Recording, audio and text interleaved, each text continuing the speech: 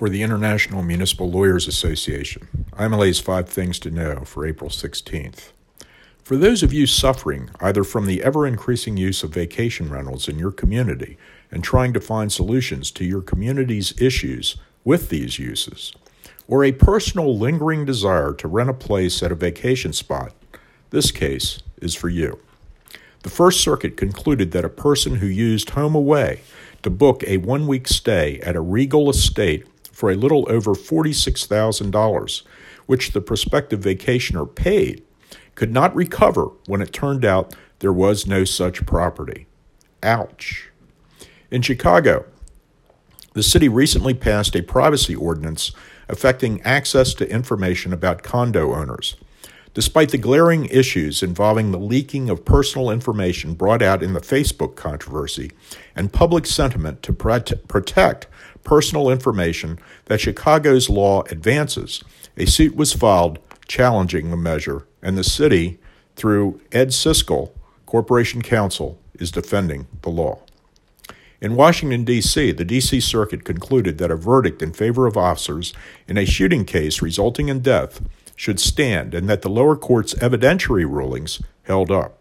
The case included claims that discovery was not provided timely and that sanctions should have been imposed, but the circuit court recognized the no harm, no foul rule and found no abuse of discretion. In Alameda, California, intrigue permeates the question of whether the city manager could lawfully record a meeting with 2 council members. The city manager felt she was being pressured to make an appointment of a fire chief by the council members or lose her job. At stake in the minds of the council members, labor peace. For the manager, competency to hold the position. Practice pointer. Think twice before you record conversations with your boss, especially in a 2-party consent state. Congratulations to Robin Curran, Asheville, North Carolina City Attorney, for a nice win in that state's Supreme Court. The city fired a police officer and lost at a labor board hearing and appealed. The city did not ask for a jury, but the officer did. North Carolina precludes the appellee from getting a jury, and when the lower courts held in favor of the officer on this point, the city appealed and won at the Supreme Court. It's not too late to join us for our seminar in D.C.